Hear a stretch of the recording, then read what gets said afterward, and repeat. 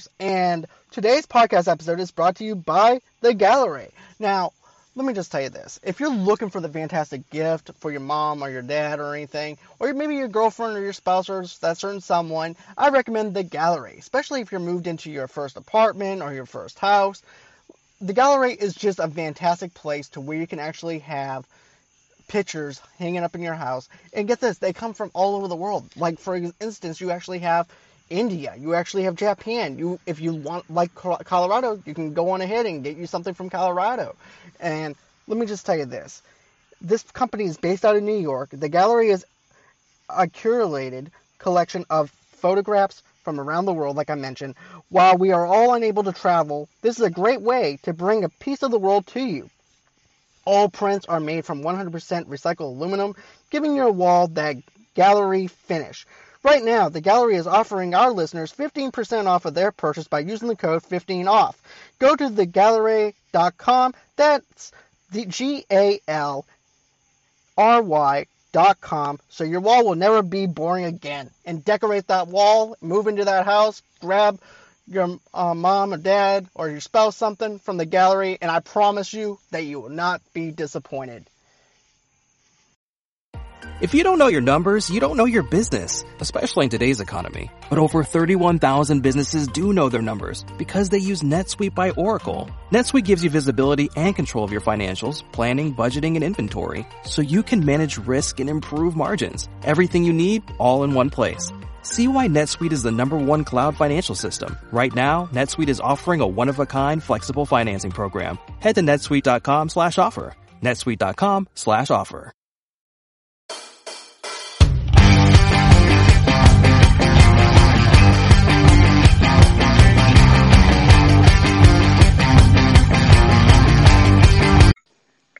Hey, Steven. Oh, okay. Yeah, I got it. There we go. There we go, man. How you been doing, man? Making it. I hear you. Me And too. yourself? I've been doing all right, man. Can't complain. No complaints here. That's good. Yep. Welcome to the show, by the way. I know this is a long time coming. I know that you've been wanting to be on the show for a while. All right, well, thank you. I'm glad to be here. You're welcome.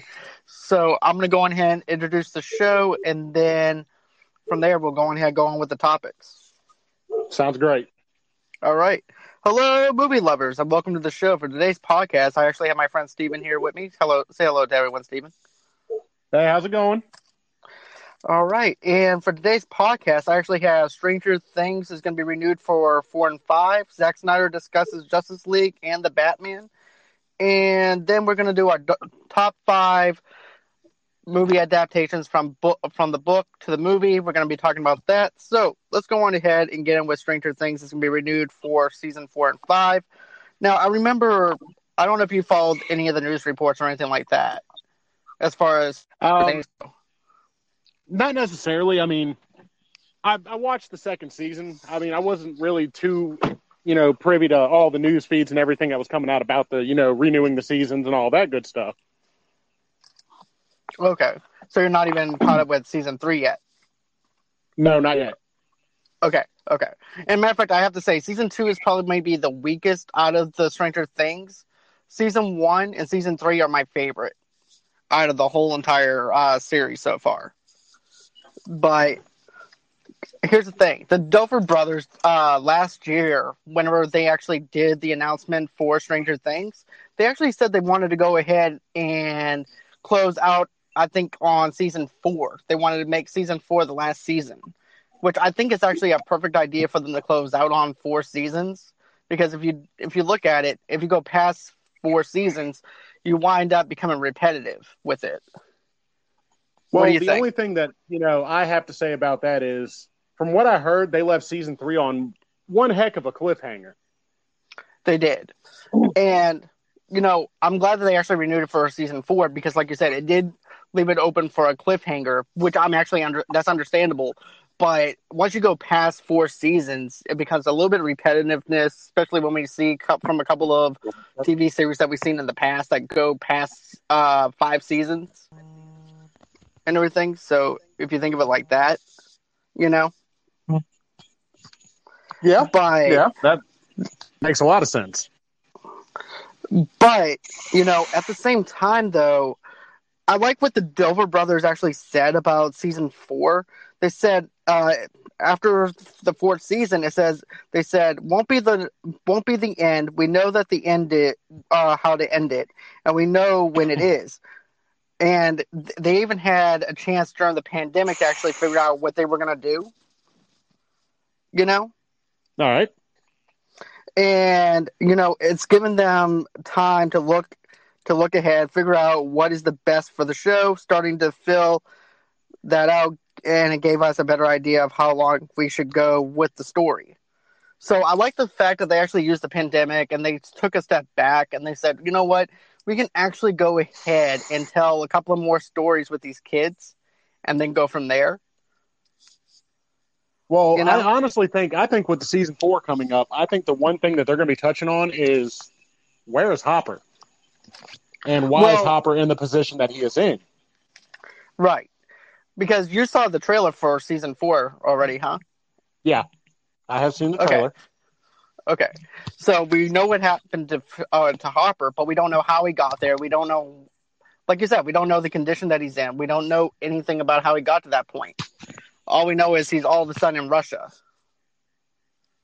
Exactly. So I like that idea of what they're doing with that.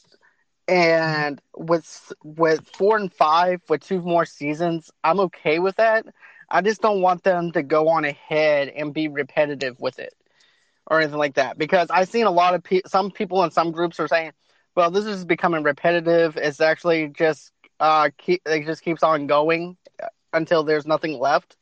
You see, and if I can touch on that, I mean, the way that I see it happening is it's basically turning into The Walking Dead.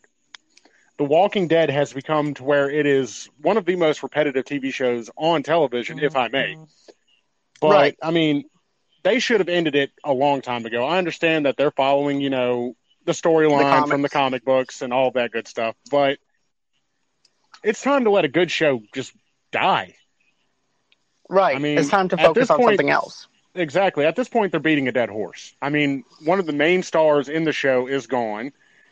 And they're focusing on stuff that really just doesn't matter at this point. And I think that Stranger Things I'm hoping that they don't do that because it's such a good series. Right. And I do love what the Dover brothers said. They're saying that after 4 and 5, they actually know a way of actually how to end it. So maybe once season 6 happens, because they are teasing it a little bit, maybe we might actually get final ending for Stranger Things, which I'm going to be happy about if they do it that way. You see, and I would be very happy, especially if they took a different turn than what Game of Thrones did to us. Oh, that was just bad writing altogether with Game of Thrones. Oh, that was literally the biggest flop that they could have done. They did.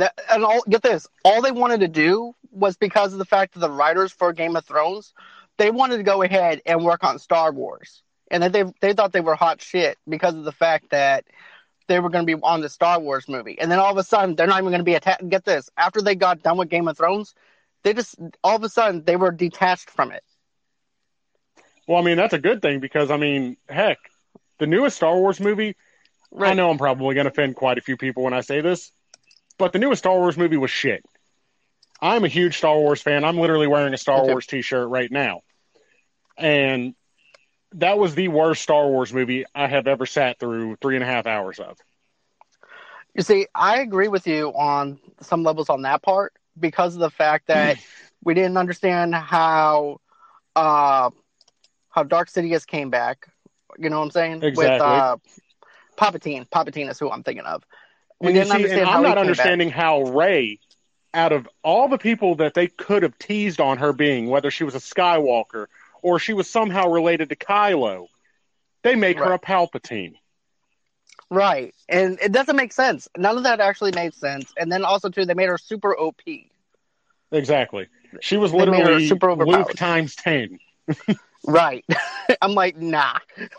But I have to agree with you on the repetitiveness of The Walking Dead. It feels like it's a bunch of filler stuff that they actually just throw together. Because I don't have no attachment to the show now. It's like I don't even want to even watch it. I mean, honestly, if I could be completely honest, I stopped watching after the governor was killed off. That's when I stopped Really? reading the comic books, and that is when I stopped watching the series. I would tune in every now and then just to kind of get a point of where they're at, and it's all just, it's like you said, fillers, and it's crap. They're literally just trying to make their group happy, and it's not happening. No, it's just not. It's not doing it for me. Number one, Andrew Lincoln's not in there anymore, which Exactly. I hope that if he does come back, I'll start watching. But from I'm just what not. I've heard through the grapevine is they're going to make a spinoff for Rick's character, which I'm not. Right, I remember they were going to do a movie. Right, I remember they were going to do a movie. Yeah, I hope they do. I mean, that would be fantastic. Right. But, I mean, I feel like that it's time to cut off the show once it comes on 20 seasons. And I know that you were a big, huge Supernatural fan. Still am. I'm actually rewatching the series right now. All right. So, okay, I have a question. From a fan standpoint of view, do you feel like that show's a little bit repetitiveness or no? After we found out who in the show was, God, I think they should have cut it off there after, he was reunited with his sister and they walked away and disappeared, all that stuff. They should have ended the show there. That's actually a perfect ending. I haven't seen now get this. I haven't seen the show, but from what you're describing, that actually sounds like a season finale. That should have been a series finale. That should have been the end of it, but no, they pressed on for 3 more seasons. Right. Exactly. So I definitely see your point on that. And with the Stranger Things, though, too, I feel like they should have just ended it on 4 seasons after once we find out what happened to Hopper, once we actually have the groundwork for that. I was like, okay, that makes sense to actually end it on 4 seasons. It really does. Stranger Things. Could not agree with you more. Right. And but like I said, at the same time, Now that the Duffer Brothers actually thought about everything through, whenever they had the whole entire quarantine thing to actually think about their series and what they want to do for the future of their show and everything, I like the fact that they actually thought about it and said, instead of them going, you know what? And they woke up one morning and go, you know what would be a good idea, brother? What's that? Let's go on ahead and do 2 more seasons. Well, what's the show going to be about? I don't know what the hell it's going to be about, but you know what? Let's just do it. But I'm glad that they didn't go down that route, and they actually just thought it out. You see, because nowadays directors will just throw shit on the table and just pick blindly and hope to God that it makes sales. Right. And you see, I caught on to Stranger Things way before Hot Topic even got a hold of the merchandise and all that stuff. Oh, I watched the first season of Stranger Things right when it hit Netflix. Right. I didn't know anything about it up until one of my fans told me about it. They're like, did you check out Stranger Things? I said, no, what's that? Next thing you know it, I'm watching Stranger Things. I'm glued to it. And that was before the hype.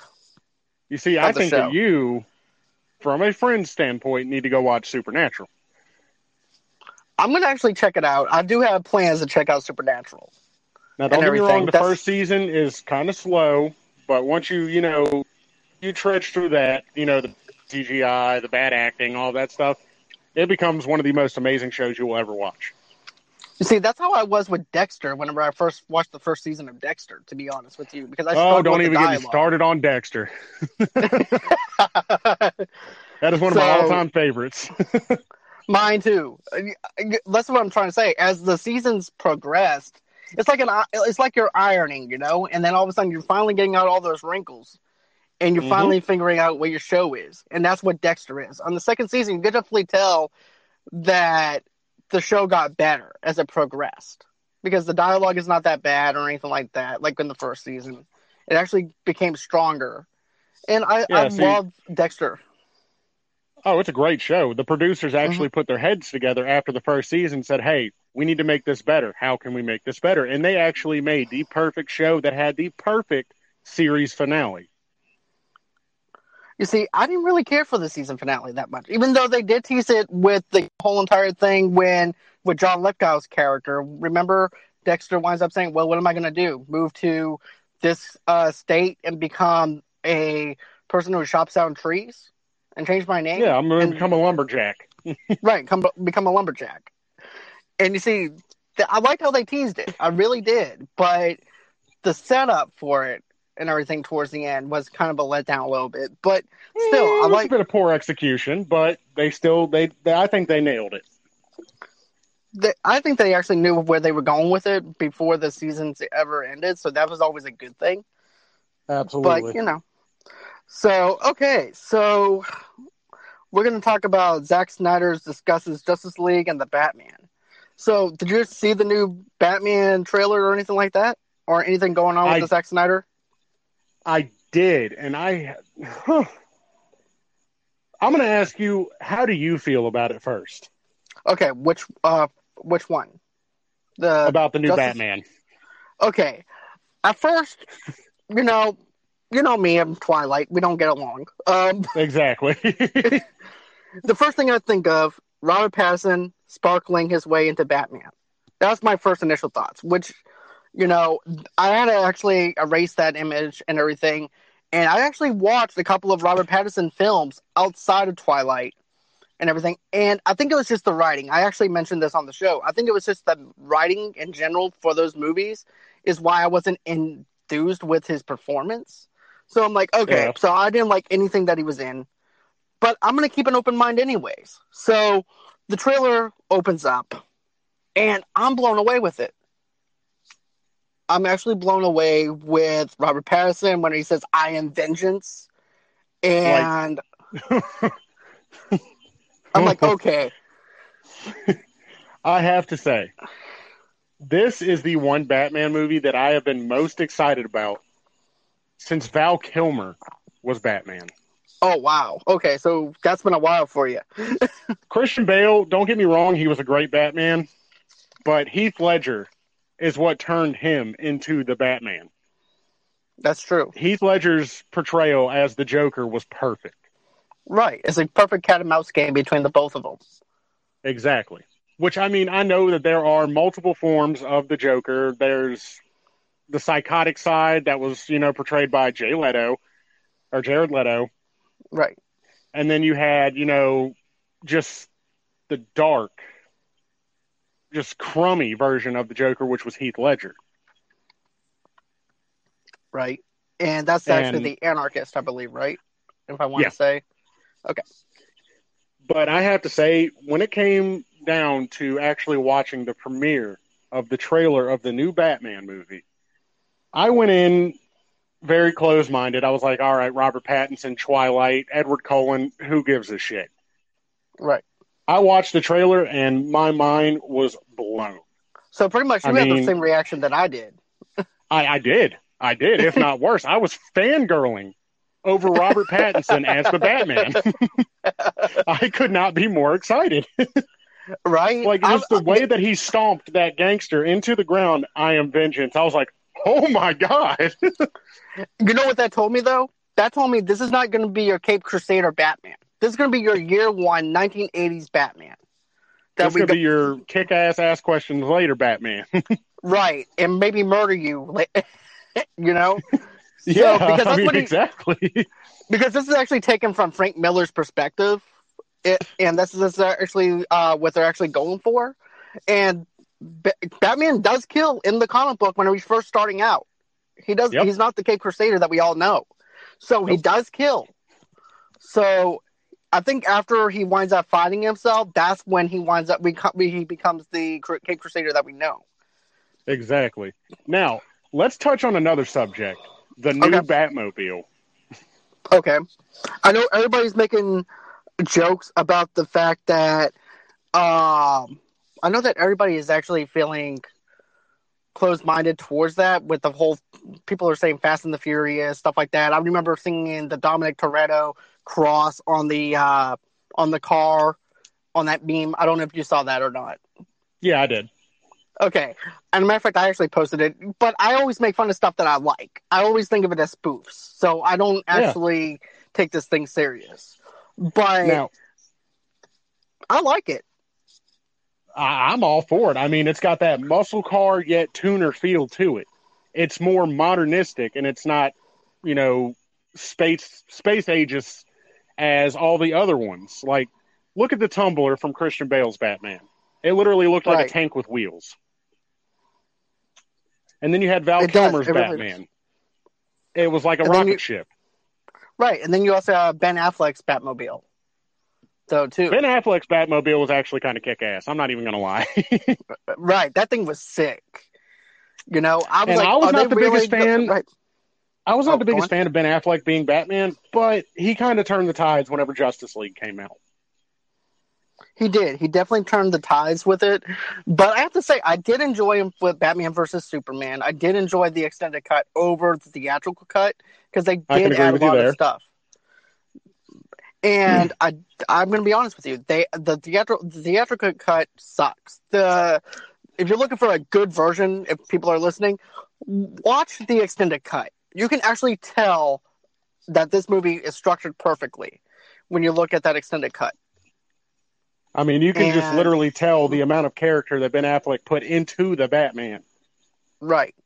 Between him lifting weights, working out, getting fit for that role. And I mean, everything. we do have to hand it to Ben Affleck. He had his chance as a superhero. He flopped with Daredevil. He Yeah. came back strong with Batman. He definitely did. That's basically, you know what turned me around on him though? And that? I wasn't the big Ben Affleck fan, right? So the movie that turned me around with that was Argo. Argo where he was wrote great. Argo was great. He directed it and wrote it and acted in it.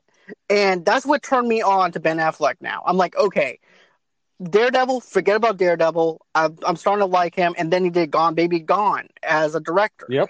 Then he ended up doing The Town. Then there's also a bunch of other films that he made. And I like Ben Affleck. I'm a big Ben Affleck fan. Well, I mean, what really turned me on to a Ben Affleck fan was one of his older films that I actually watched recently for the first time, and it was called Paycheck. Oh, yeah. I remember that film. I know that not that many people like it, but I mean, I It's thought fun. it was It's a a great fun movie. film. you see, I liked it. I'm going to be honest with you. I'm one of those few people that will actually say I enjoy Paycheck. And I know Frenchie, if he's listening right now, he's going to probably be flipping his lid or whatever. But, but I'm kind of one of those odd people that like Mission Impossible 2, and I'm also one of those oddballs that like Paycheck. And I thought Paycheck I thought was Mission really Impossible 2 was actually one of the best Mission Impossible movies. I mean, hats off to Tom Cruise for that movie. good. Right. So, we're one of the few. Yeah. But I like the look of the Batmobile for the Batman movie, and it's also an exact copy of what Frank Miller did for Year One Batman. Yes. If you actually look at the comic book, so for people saying, "Oh, it doesn't look like the Batmobile" or anything like that, look at the comic. It's straight from the comic book, drawn. I mean, look at the original Batmobile and place it side by side to Robert Pattinson's depiction as a Batmobile. And, I mean, I got to say, body-wise, they're close. It's got that antique-esque feel to it.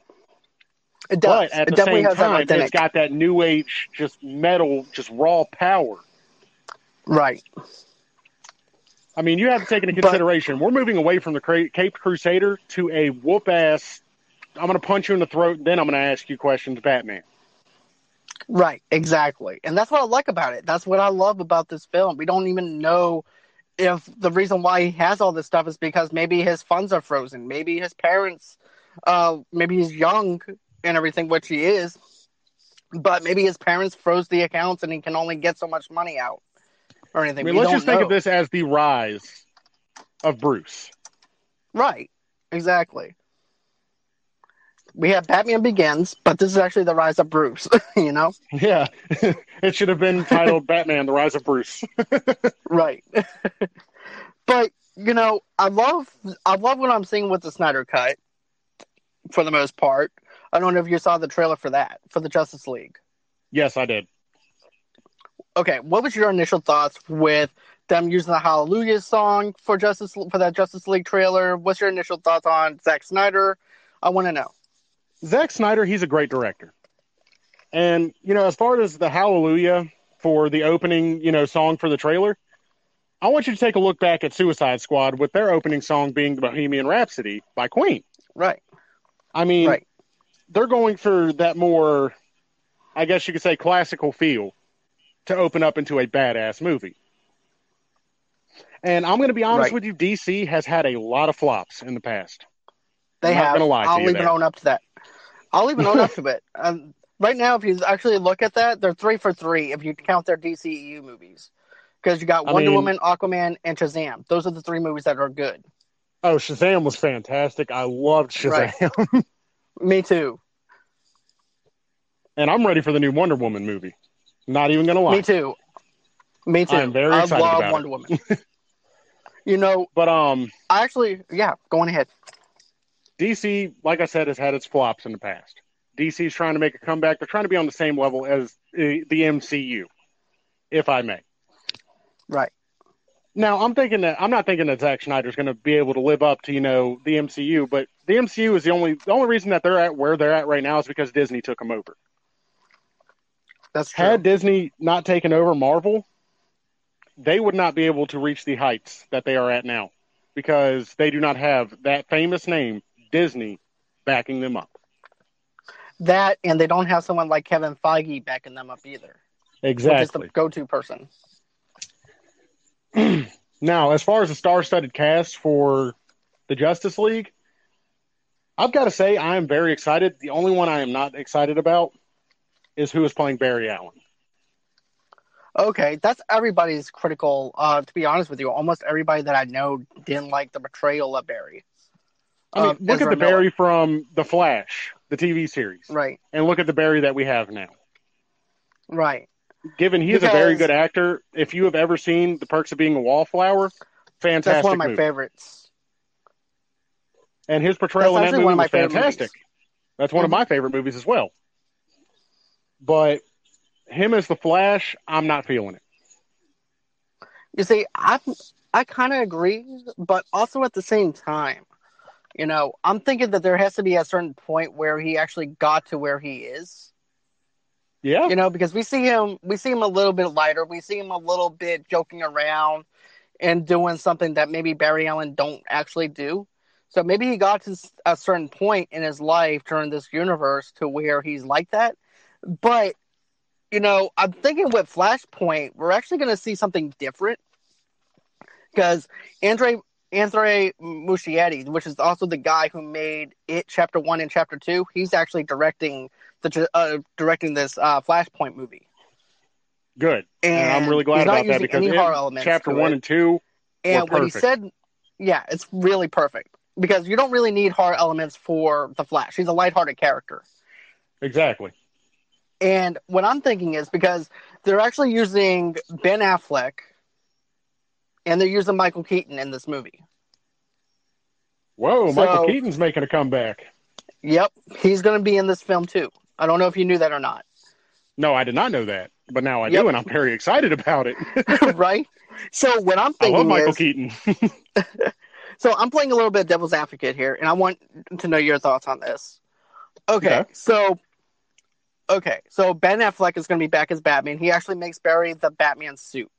But he's also, I feel like the way that Andre Muschietti actually describes this, I think we're actually going to have Ben actually stepping in and coaching Barry and be like, look, I've been through what you've been through. I've lost people that I cared about. Because maybe Barry's actually hiding some type of emotion. Maybe he's actually hiding all that underneath all that. And he's still not over the guilt of his mom or anything. So maybe Ben is his beacon of hope. You see, and I can agree with that. I really can. So now, that's the only way that I can touch on that is bringing up the MCU. Barry Allen is the Spider-Man. Right. And Ben Affleck, a.k.a. the Batman, is the Tony Stark. Right. But just not as smart as he... Yeah, he's taken the Flash under his wing and he's teaching him the ropes. Whereas, you've got this uppity teenager who thinks he's hot shit, who thinks he's the best thing since sliced bread. And he goes out and he gets pounded. Right. And I'm thinking that's what's going to happen to Barry, though. I think he's going to meet his match. And also, too, with Flashpoint, he wants to go back in time to fix things.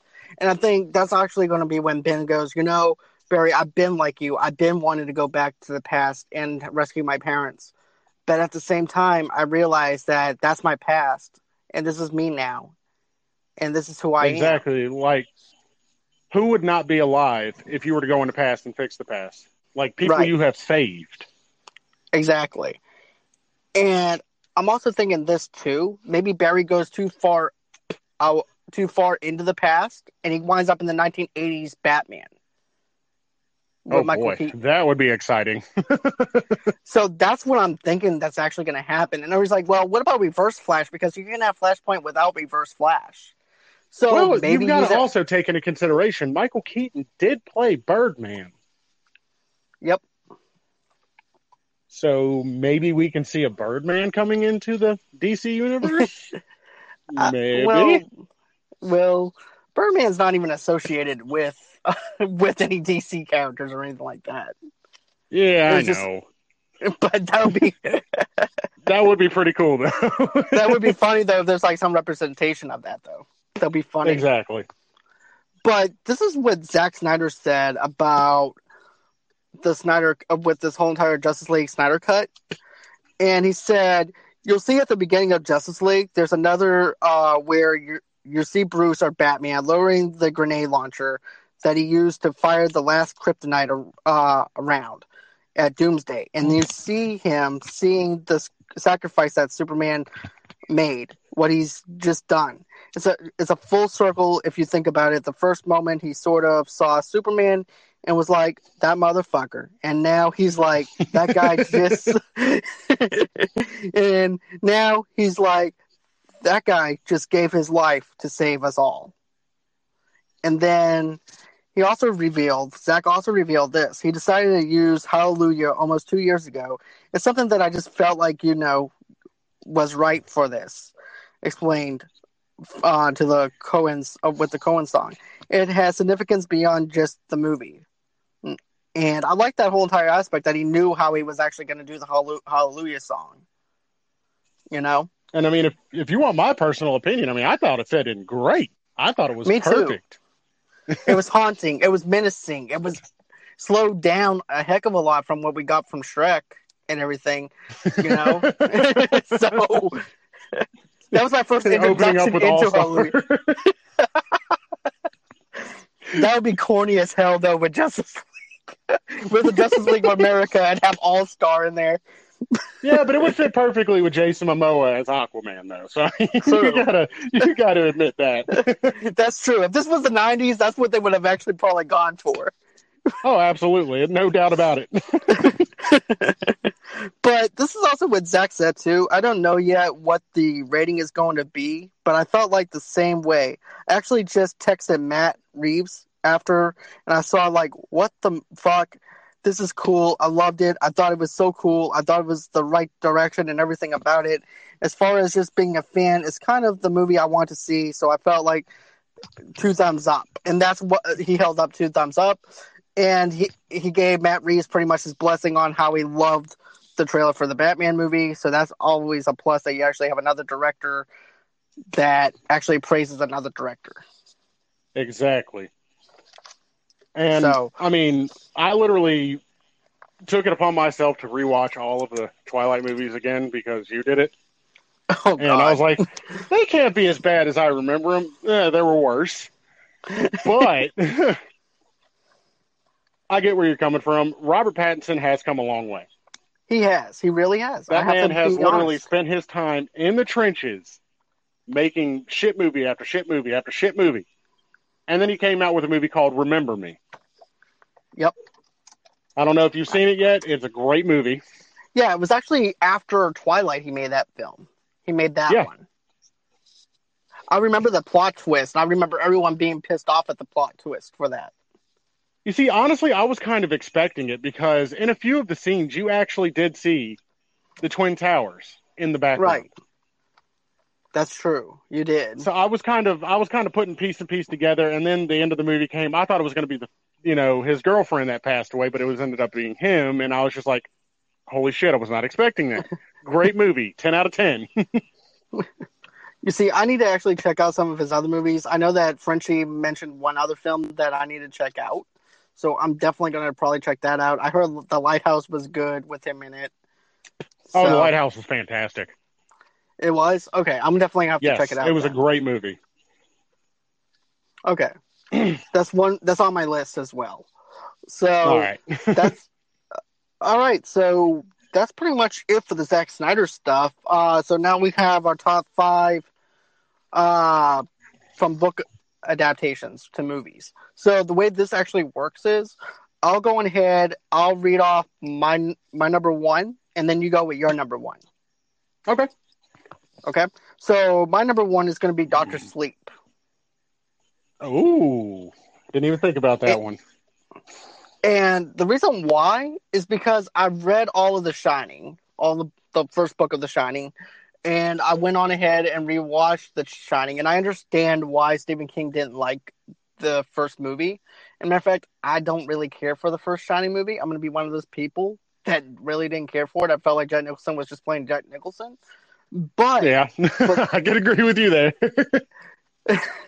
But with Doctor Sleep and everything, I felt like it was a perfect from cover to end with the way they actually did it, especially whenever you look at the creepiness of actually The Shining itself. And then also, too, you also have the caretaker from The Shining that shows up in the film and everything because he's actually dead. In the book, he's actually alive, of course. They actually kept him alive in the book.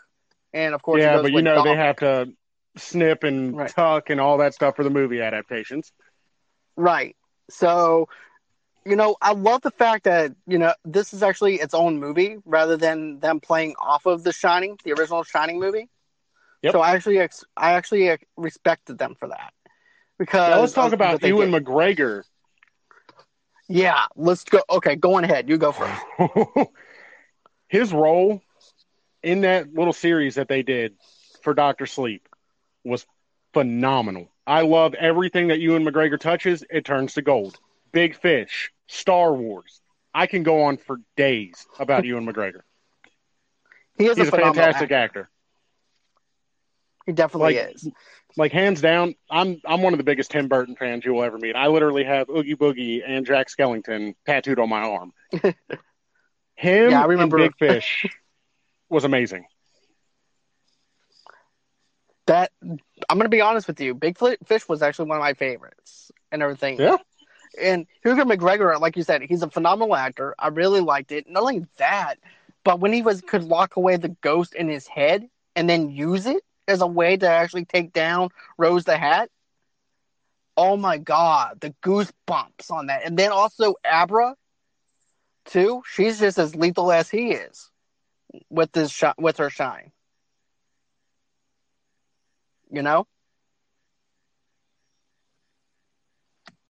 All right, and we're back again. Yep. So you were saying about Harry Potter. All right. What is the last thing that I left off on? You said Harry Potter and the Goblet of Fire is one of your favorite from book to movie adaptations. Okay. Now, I cannot off the top of my head remember who it was that directed that movie. I know that J.K. Rowling was a producer, and that was one of her babies next to the Sorcerer's Stone. Right. She did phenomenal in the book and even better in the movie.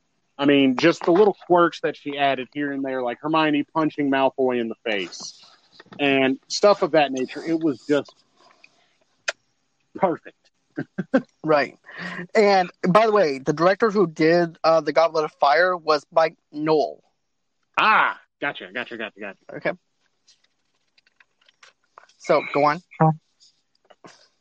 But like I was saying, just, as far as them sneaking into, Moody sneaking into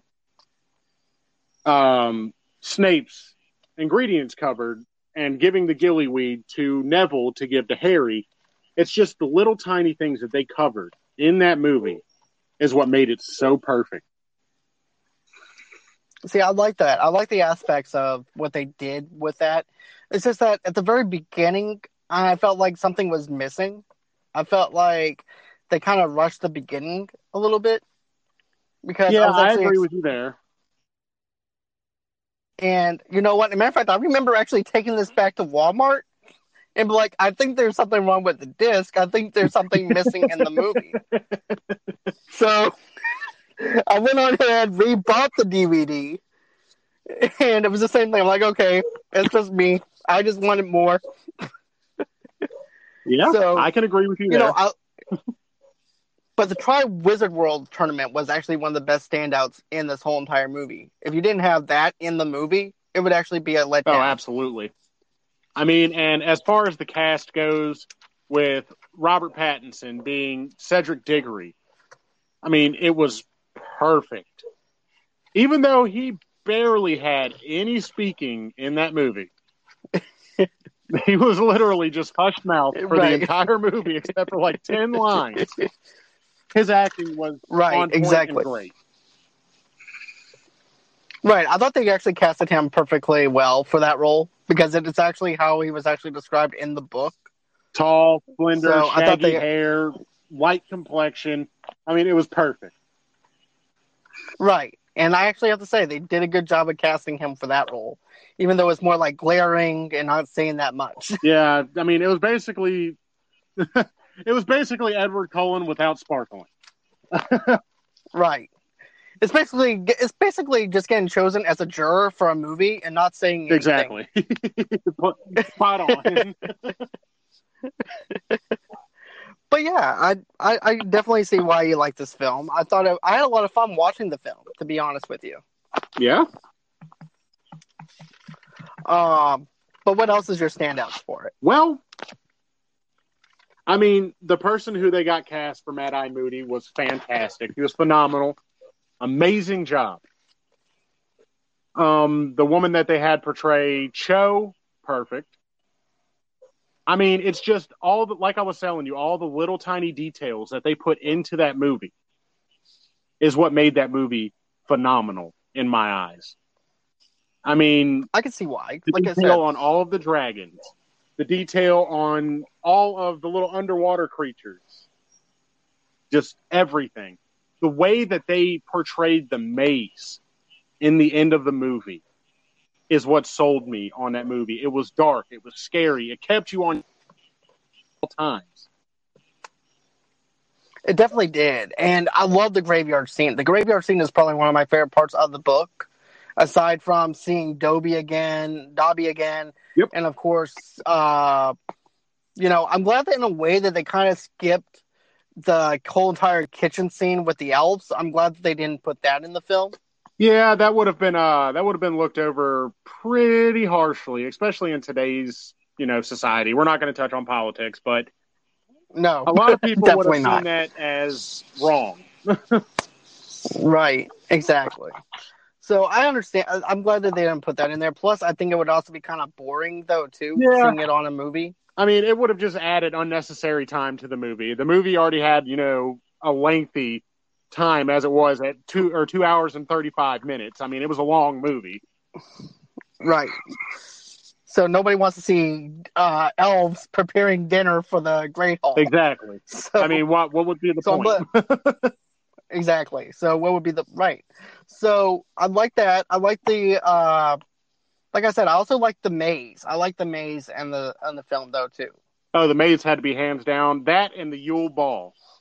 The Yule Ball was spot on from how I pictured it in my mind when I was reading that book as a teenager to watching that movie as a teenager. The Yule Ball was perfect. It was. It definitely was. It was how I imagined it as well. The Gillyweed part was also perfect with Neville, like you mentioned.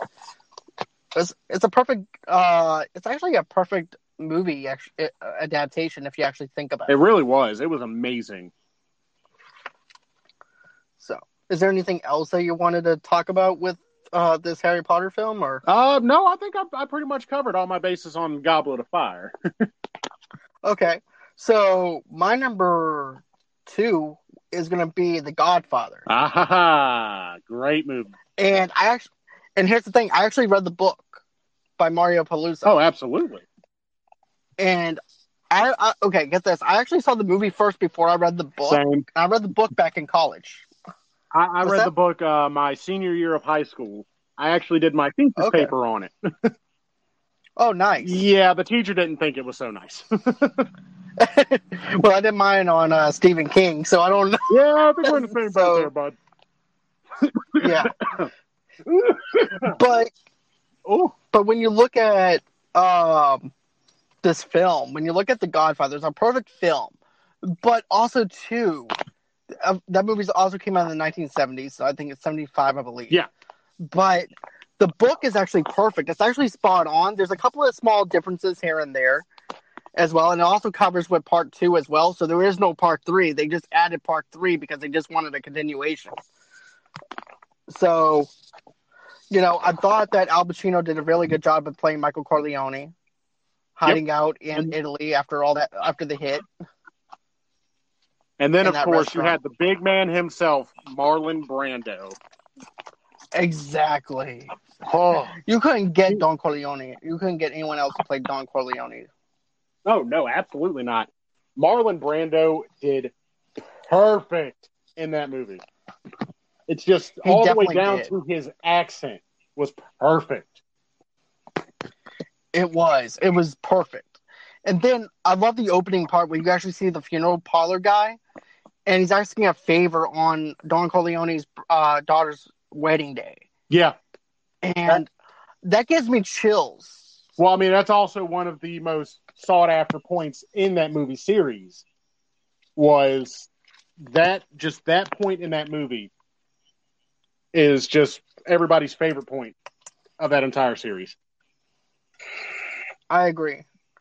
And it's also the most memorable, like you said, especially whenever he goes, Don Corleone, I come to you on your daughter's wedding day and he's actually just wanting him.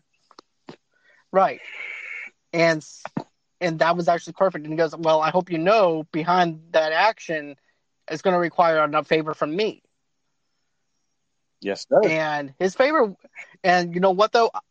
I like the fact that his favor wasn't as bad as what some of the other mafiosos would have actually done. Because all it was him burying his son. So, I'm glad that it wasn't something like major. Yeah, like, leaving a horse's head in somebody's bed. Right, exactly. Which is actually one of my favorite moments of that film.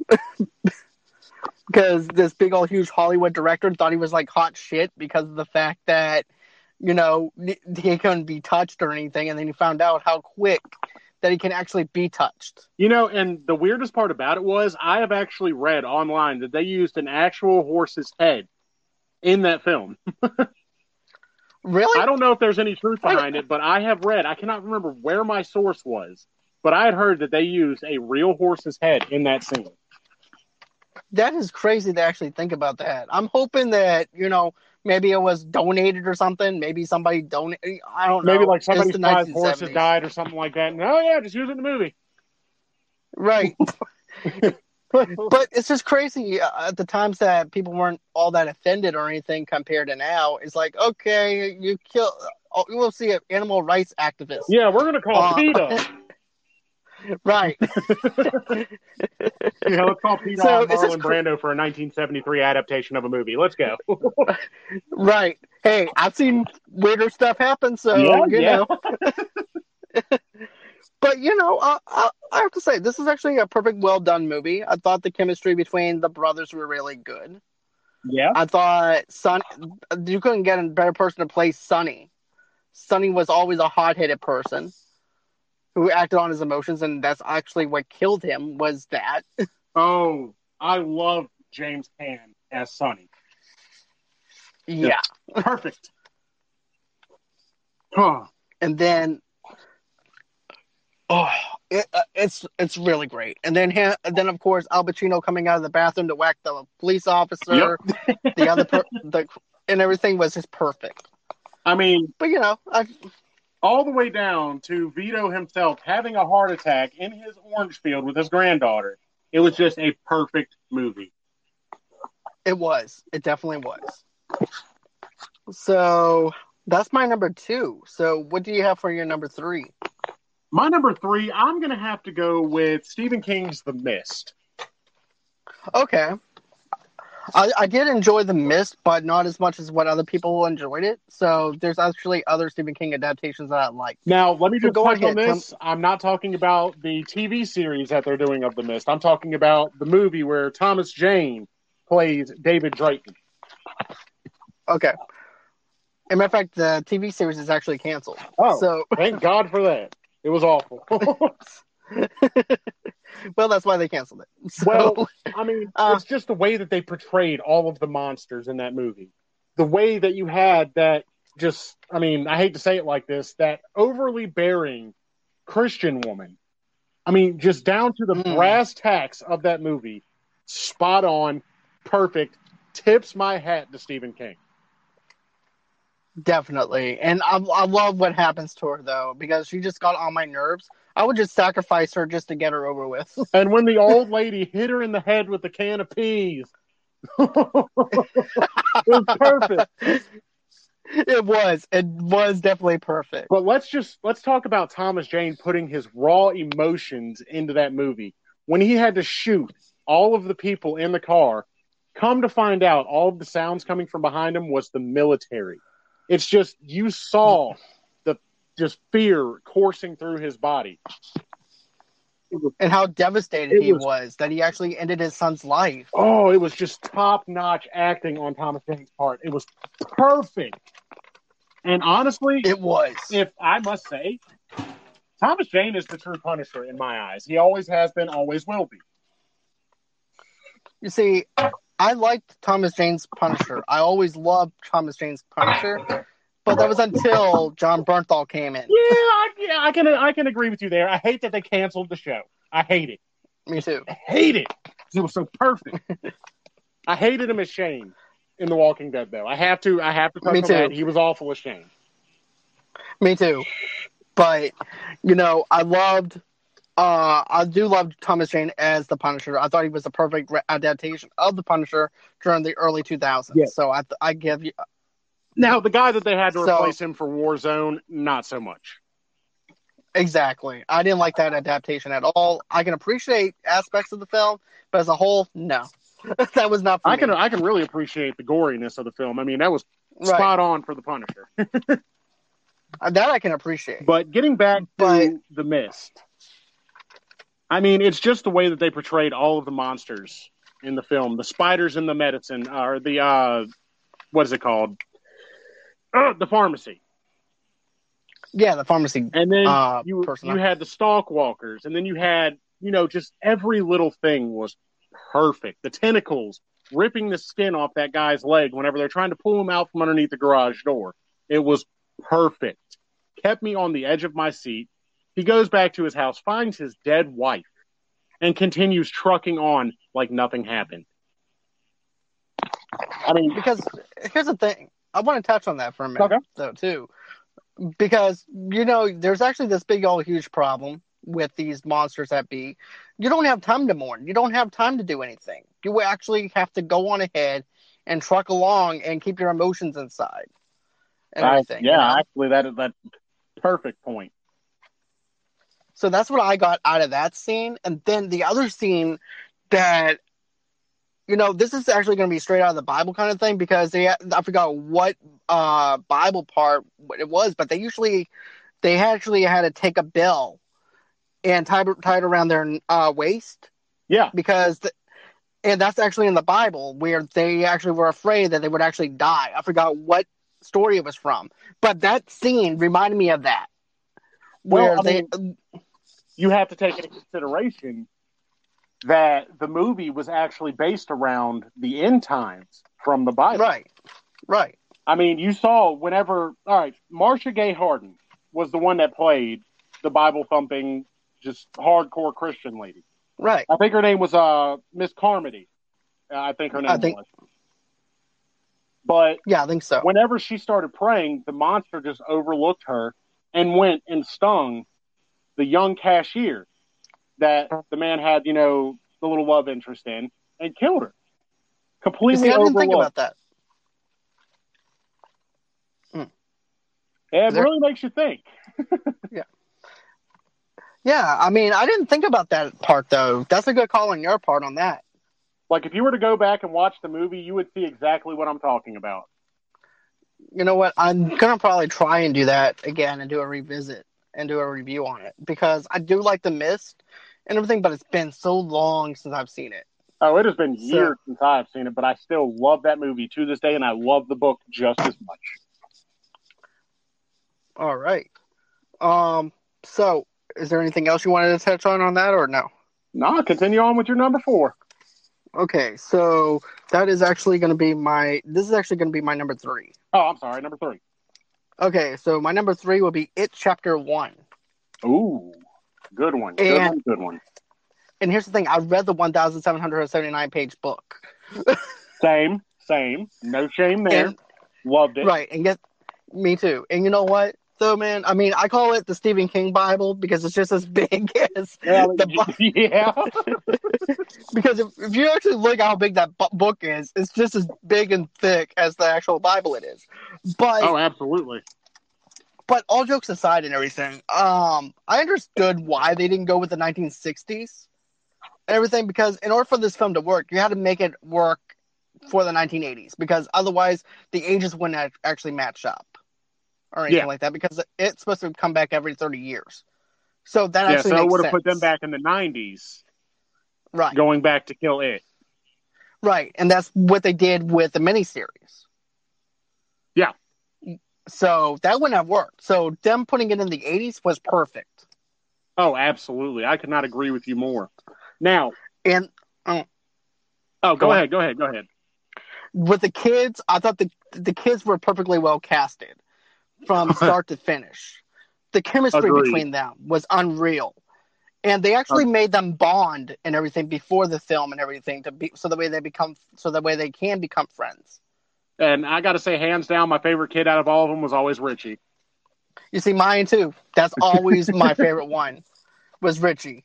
Beep, beep, Richie. Now, and as a matter of fact, you're right. Go on. Oh no, go ahead. I didn't mean to cut you off.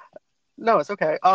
But no, as a matter of fact, Tamika and I actually did a review for It Chapter 1 and Chapter 2. But It Chapter 1 is just one of those ones that I always like the kids rather than the adults. And I thought that they actually did a really good job from that aspect. Yes, there's certain things that they didn't touch on in the book, from the book or whatever, that I wish they would have actually done. Yeah. But still, that creepiness inside the basement itself when it's flooding, and then you see Georgie, the little brother, saying, "You'll float too." I gotta say, the worst part of that movie for me was whenever it came out of the fridge in the abandoned house. Oh, yeah. I do have to agree with you on that. Now, my question is this. Did you see this in the theaters, or did you see this on your flat screen? Oh, I saw both of them in theaters, in Chapter 1 and 2. Okay. Yeah, I saw this in the Picayune Theater and everything whenever I saw both It of them Chapter 1 came out. Theater. Okay. Yeah, I saw It Chapter 2 over in Hattiesburg, and I saw It Chapter 1 over in Picayune. But I remember seeing, matter of fact, I remember seeing it Hang on coming just out a second. of... Got a little bit of an interruption from dogs. It's okay. Okay. Oh, I'm doing a podcast. Sorry. You're fine. Anyways, continue. Okay, it's all right.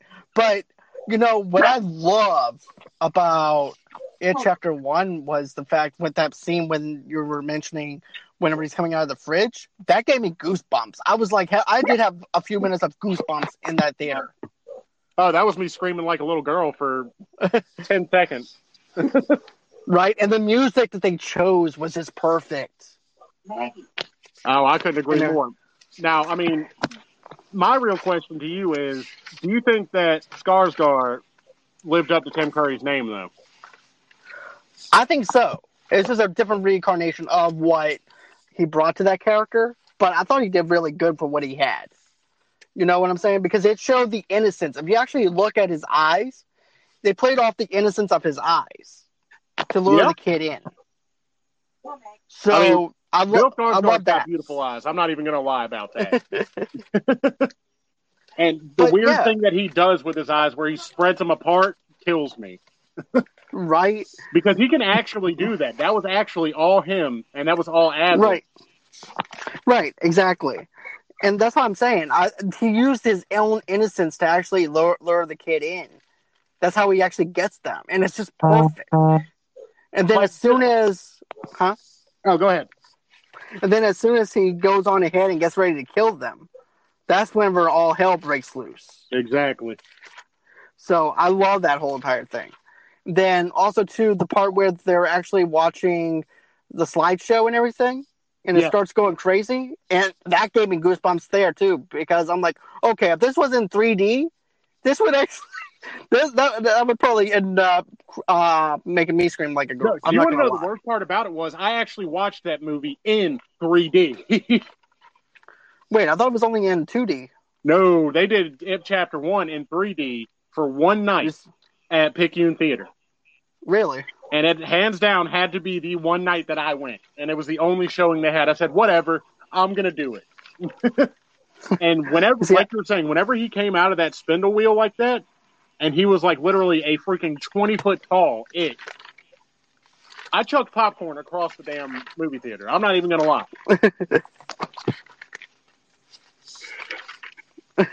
I could see it. I could definitely see It it. was terrifying. But yeah, I thought it was a really good film. So that's actually my number 3. So what you got for your number 3? Well, let me go back to my notes here. Okay. All right, let's see here. All right.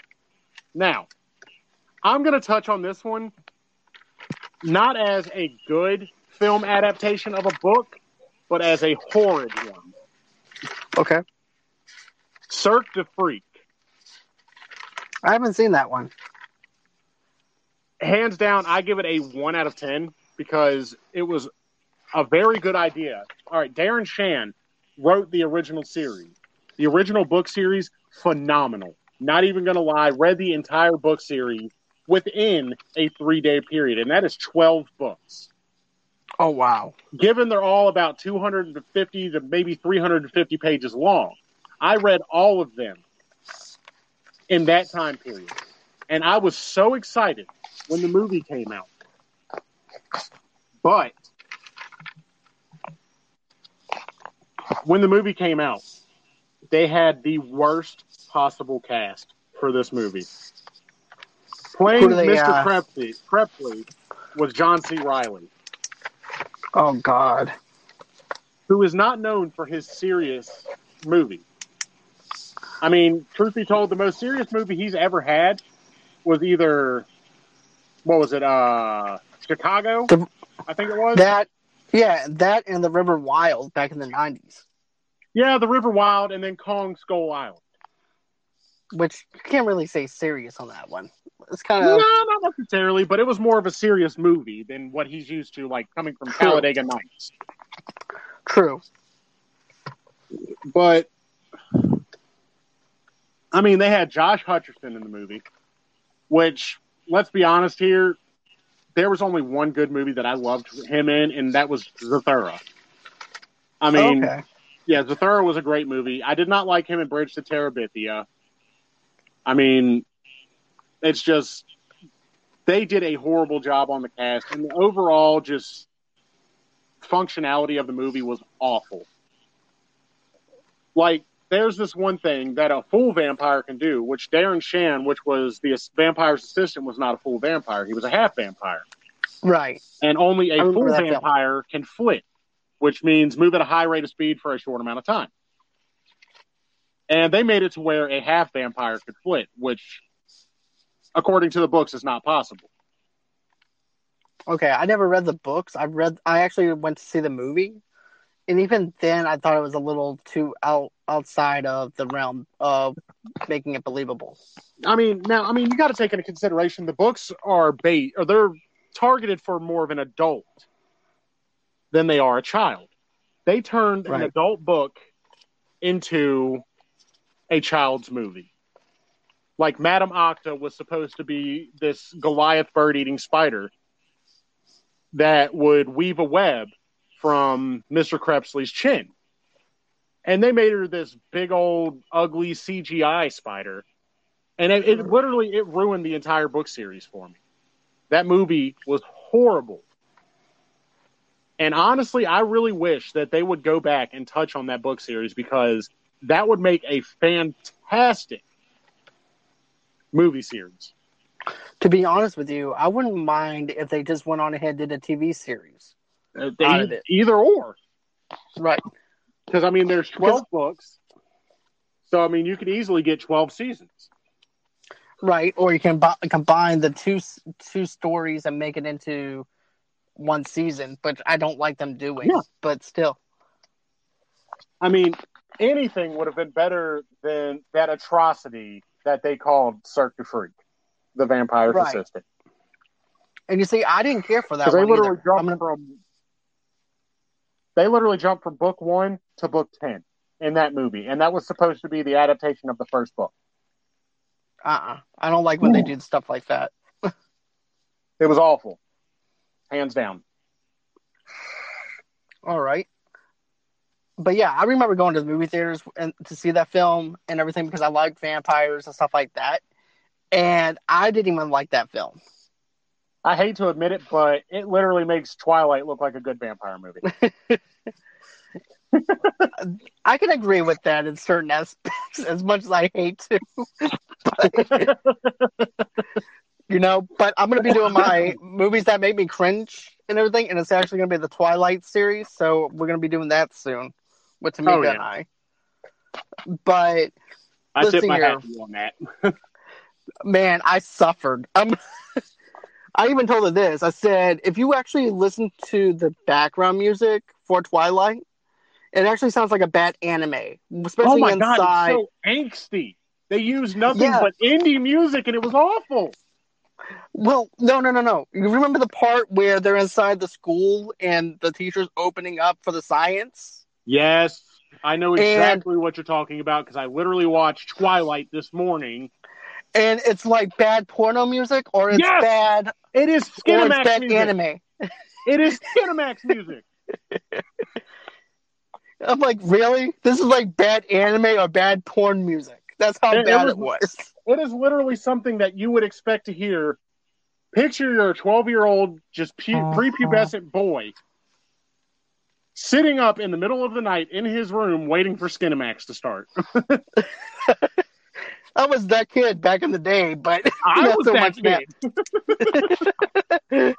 I was that kid back in the day, back when I was in high school. Not afraid to admit it. Me either. I watched Lords of the G-String, Fellowship of the G-String. Don't ask.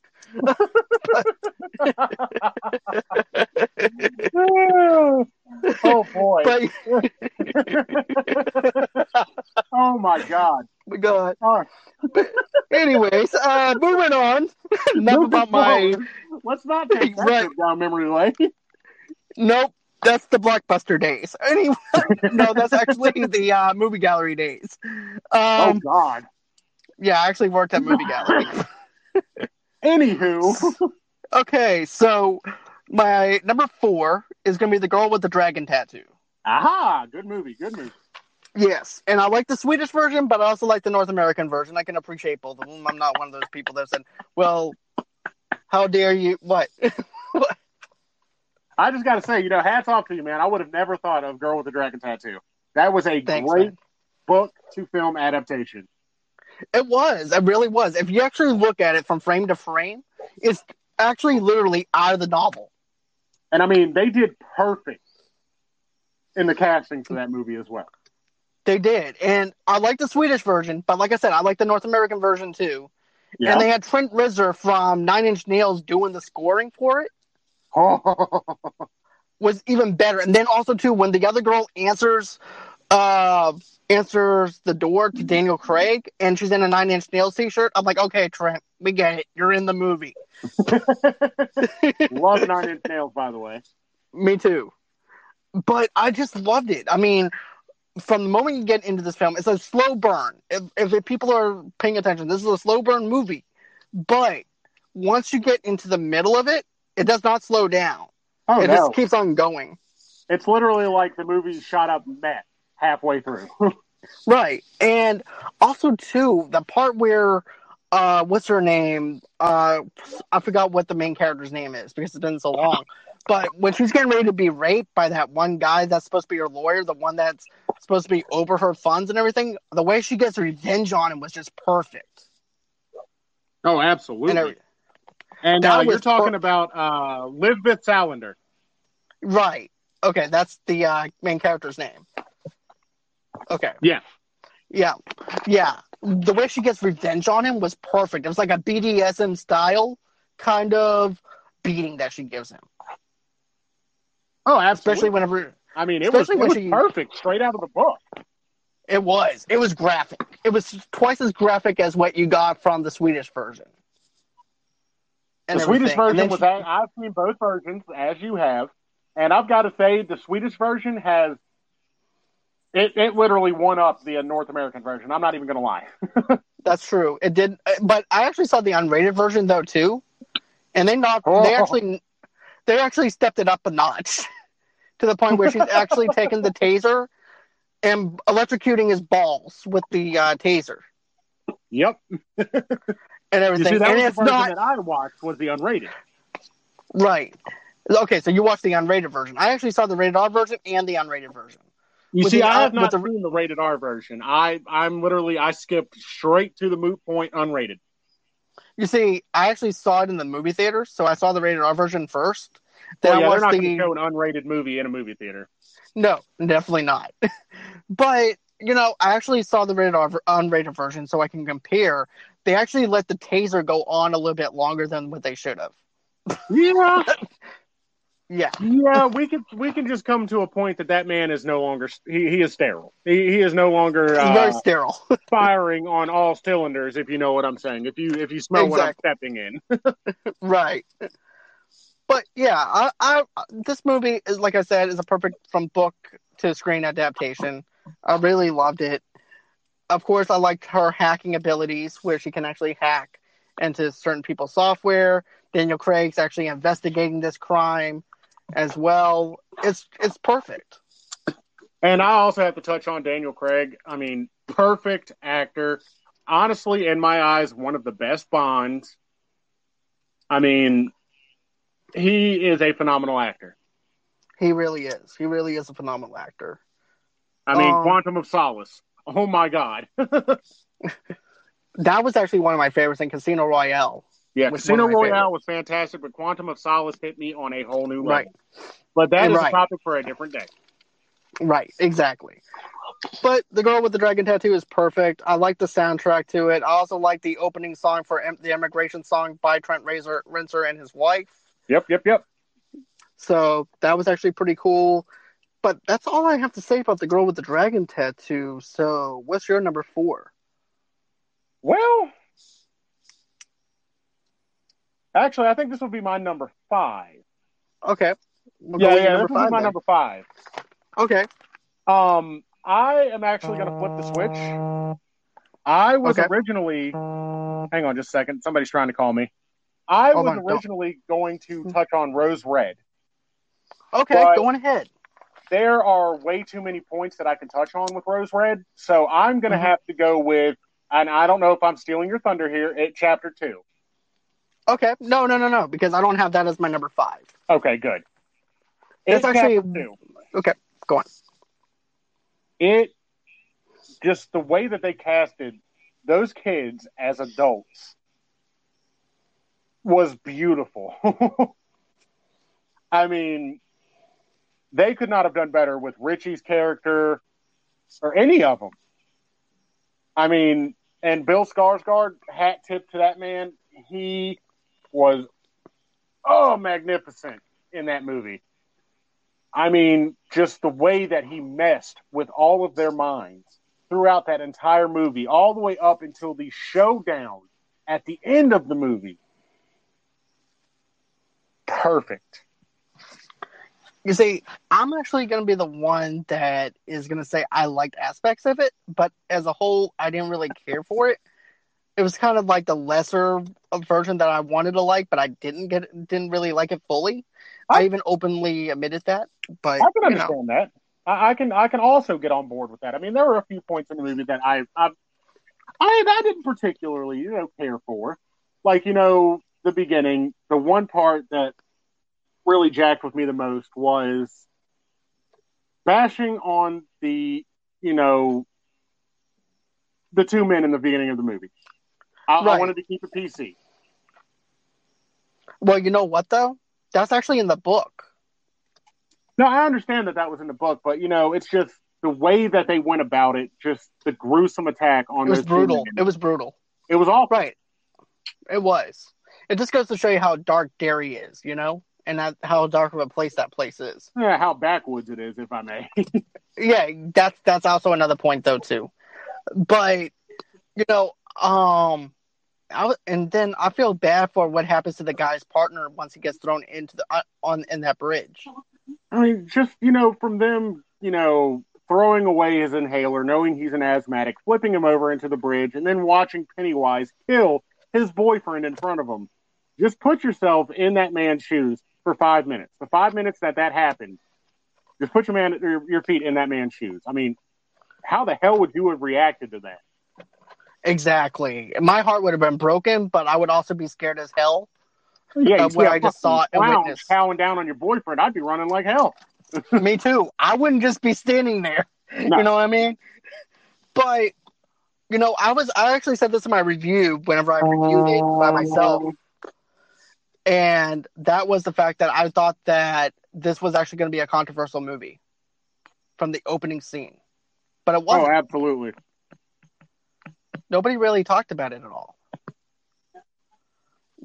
I was actually expecting people to actually go up in arms with it and stuff like that. But there was no controversy surrounding the film, which is also a good thing.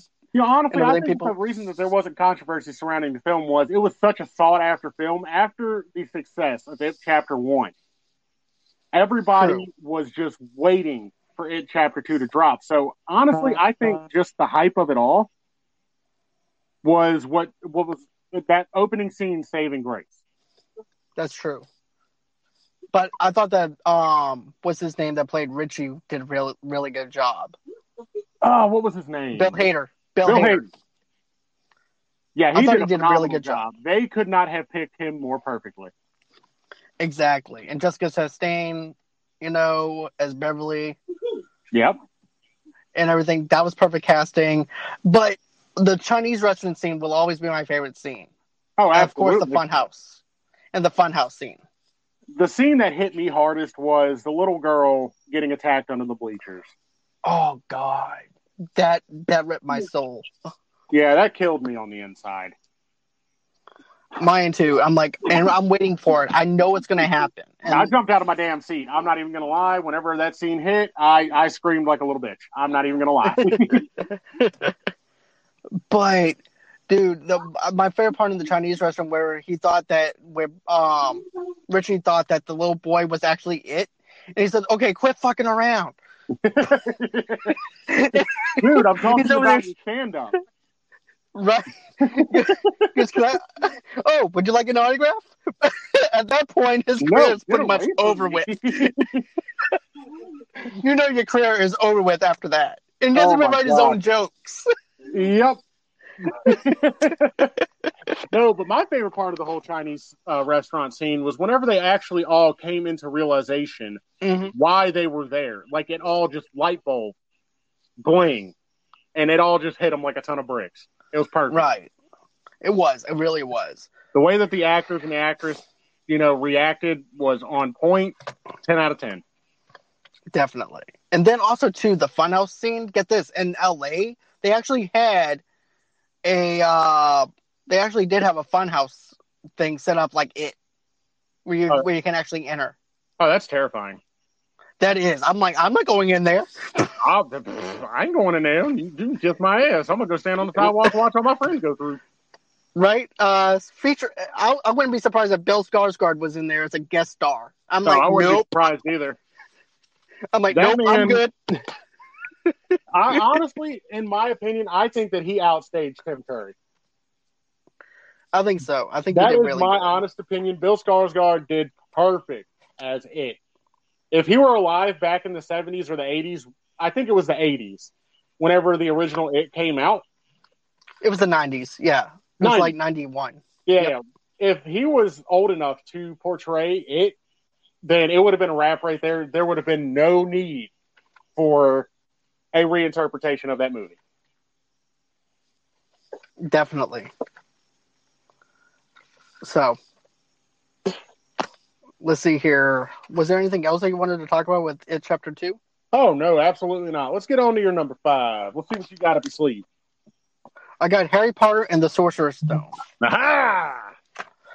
And here's why. It's the first introduction to the Harry Potter world. After reading the first 2 books for so long. So we don't know exactly what to expect or anything like that. So I thought it was a perfect from book to movie adaptation. Everything I imagined with Diagon Alley was actually what I thought in my head as I was reading the book. I thought they did a good job with that. Hagrid was perfectly well casted. Harry Potter, of course, all the characters were really good. All the actors that they actually chose was really good. Emma Watson as Hermione. Well, I've got to touch on one. Okay. When they recasted Albus Dumbledore, if they would have had the Dumbledore that we know and love instead of the man that they had in the original, it would have been perfect.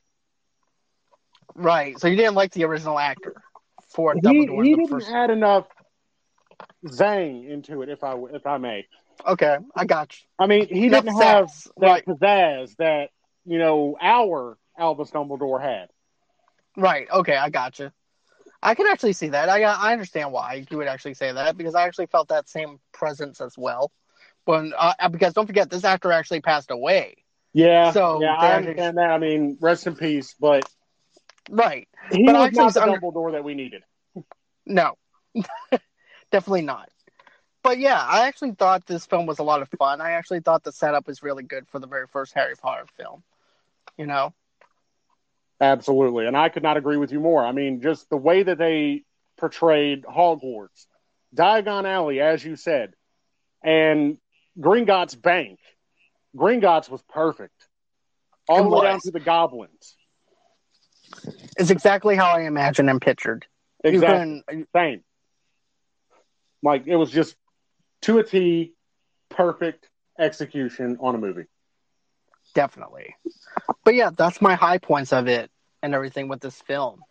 And of course, seeing the staircase moving, you actually got to see Hogwarts for what it is. It actually felt like a real place. We also got to visit a lot of the places that we actually read about in the book.